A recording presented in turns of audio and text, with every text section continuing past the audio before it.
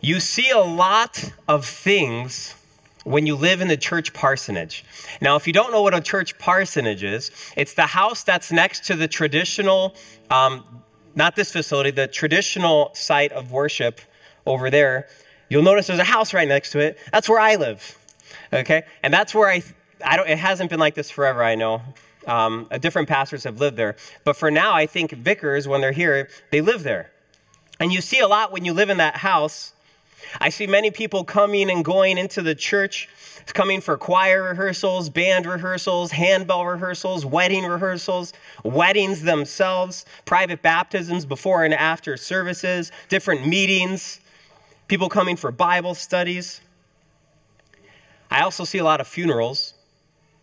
And I can see the cemetery as well from my house over there. And I see a lot of committals as well. And sometimes I can actually see some of the workers of the cemetery preparing the ground for the casket in the next few days or so. Yeah, you see a lot when you live next to the church building. And some people in the cemetery, I can see them walking slowly through there. And some cars drive slowly through there all the time. And they stop at specific tombstones to what I can only imagine is reminiscing or remembering friends and family. And many people come by and they leave things at the tombstones of loved ones. And these graves holding the bodies cause us to grieve. To grieve like how Mary and Martha were grieving for their brother Lazarus in our gospel reading for today. And maybe I wonder if, like Mary, like Martha, you too have had the same thought. Lord, had you been here, had you done something, anything,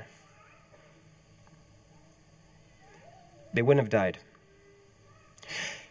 Or maybe like me, you have found yourself speaking a few words to a body in a casket or a body in the ground at a gravesite, as if they were right there listening. I remember doing that with my grandma, Carol. During my childhood, my parents were missionaries, and when we were in Puerto Rico, we would oftentimes come to the United States for these long summers while my dad would travel to different churches talking about the mission that's happening in Puerto Rico. So we'd go to these churches that were supporting the mission. Well, while we would spend these 8 to 10 week summers in the States, our home base would be Davenport, Iowa, at my grandparents' house. And I can remember one summer over the others specifically. I remember this one summer I was sitting in the living room with my grandma, Carol, and it was just me and her, which was really odd because she had 23 grandkids and I was number 13 in line. And we were always in the house. But it was just me and her that day. We were watching TV and she got a phone call. And as she was on the phone, she started to break out into tears, and I remember her saying thank you to whoever she was talking to before she hung up the phone. And she turned to me with tears still in her eyes, and she said, "It's okay, Adam. I'm all right." Now, for an immature middle school boy that I was, this was a very awkward interaction. And I later found out that it was that very phone call that was regarding her lung cancer. And a few months later, my family would return to Iowa, only this time for her funeral. My grandma was a very faithful woman. And she had passed down that faith to my mom, and through my mom, that same faith has been passed down to me. And I remember being at the funeral, and during the message, shows how much I was paying attention to the sermon. But during the message, I was fiddling around with the hymnals in front of me. And I remember grabbing the hymnal and flipping through the pages. And I got to the front cover, inside of the front cover. And right there on the inside of the front cover of the hymnal, it said these words, "Donated by Carol Case." And I was surprised to see my grandma's name there. And so I grabbed the next hymnal and the next one. All said the same thing, "Donated by Carol Case." She was a faithful woman, and she put her faith in Jesus Christ. And we found out a lot more about her, good things about her, after she had passed She was a very humble woman as well. And I can recall walking past her body in the casket one last time and saying, "It's okay, Grandma. You're going to be all right." As if her ears were still working, as if she could hear my words. But I know they weren't working. She was gone. She could not hear me. My words were useless. It was more for me than for her. Death is not a natural thing. I think we put it in that sort of language to make it feel like it is a natural thing, like, the circle of life and stuff like that. But death is not a natural thing. It was never supposed to be this way.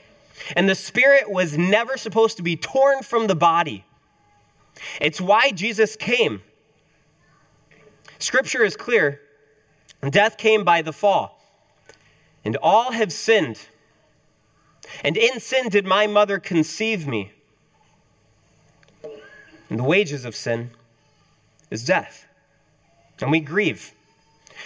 There's a lot of reasons to grieve in this life. In fact, I would say that we all have a lot of little deaths in our life, with departures of jobs or departures between friendships or marriages. But today I am talking about literal death. Death is sin's last bite. What a life of sin has offered us is nothing else but a road that leads us to the shadow of death. It leads us to a valley of dry bones. And in the Old Testament reading, it's the sin of Israel. It's their disobedience to love God and love others. It's their disobedience to listen to God that has led them to what they think is their ultimate death. And even Israel is caught saying things like this: "Our bones are dried up. All of our hope is lost. We have been cut off." And so God takes Ezekiel, the prophet, to Israel. He takes him and brings him to this valley of dry bones. And God asks Ezekiel this question as he's walking through the bones. God asks the question. And God asks him this: "Can these bones live?" And Ezekiel gives an interesting answer, and I think it's actually probably a pretty good answer. He says, "Lord, you know." And what happens next is amazing. God tells Ezekiel, "Say to the dry bones these words. Say to the dry bones, O dry bones, hear the word of the Lord." Hear the word of the Lord. Hear. But bones don't have ears. They can't hear. These people are gone. They're dead. And yet, when God speaks, they listen. Jesus is the word that speaks. He's the only one that can reconcile our broken relationships in this life. He's the only one who can do anything, something about literal death. Jesus is the opposite of sin. He's the opposite of brokenness. Jesus is the complete opposite of death. Whatever death does, Jesus does the opposite. He is the Word in the flesh. He's the Word in the physical body. His word is life. Jesus is life in himself. John 1 verse 4 says that in him was life, and that life was the light of men. John 3:15 and 16 both say that whoever believes in him may have eternal life. John 5 says, "Truly, truly, I say to you, whoever hears my word and believes in him who sent me has eternal life." John 5 also says, "The hour is coming when those in the tombs will hear my voice, and they will come out." John 5 also says, "You search the scriptures, for you think that in them you have eternal life, but it is they that bear witness about me." John 6, "I am the bread of life." And Peter even says, "Lord, to whom shall we go? You have the words of eternal life." John 10, "The thief comes only to steal, kill, and destroy, but I come so that they might have life and have it abundantly." Or how about John 14? You know this one.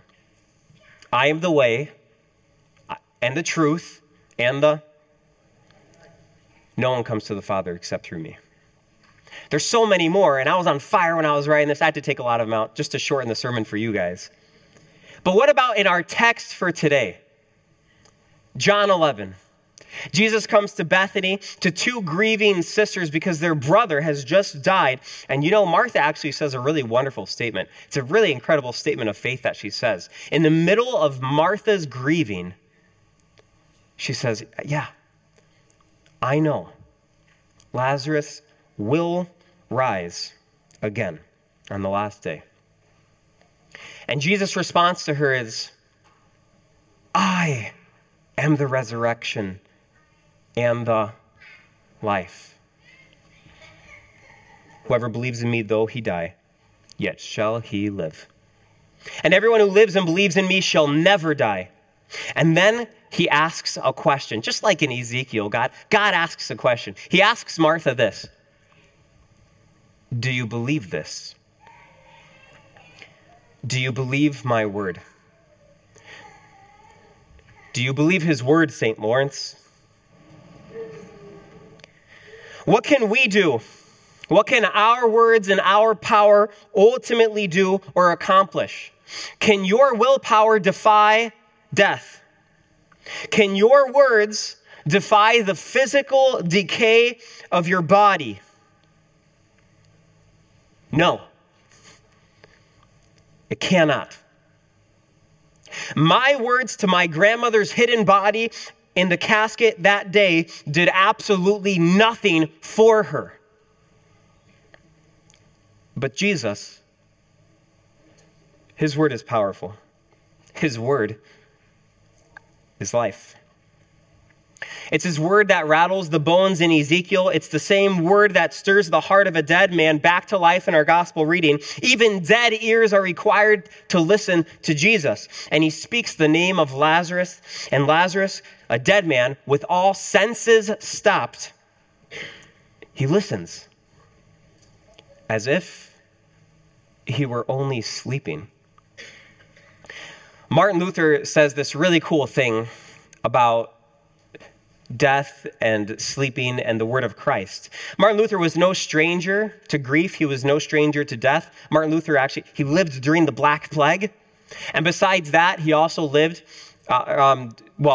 during his life, he went through the death of several of his kids at a young age. Listen to what he says about death and the word of Christ. He says this: it follows from this, therefore, that those who lie dead and buried in the cemetery underground, they sleep more lightly than we do in our beds. Therefore, even though I should die, I'm not concerned. For a little while, my Lord Jesus Christ delays while death throttles me. Yet though death thinks I am done for and that I have died, I am merely sleeping. And my repose is so sweet and light that the Lord scarcely need open his mouth before I hear him and rise to eternal life.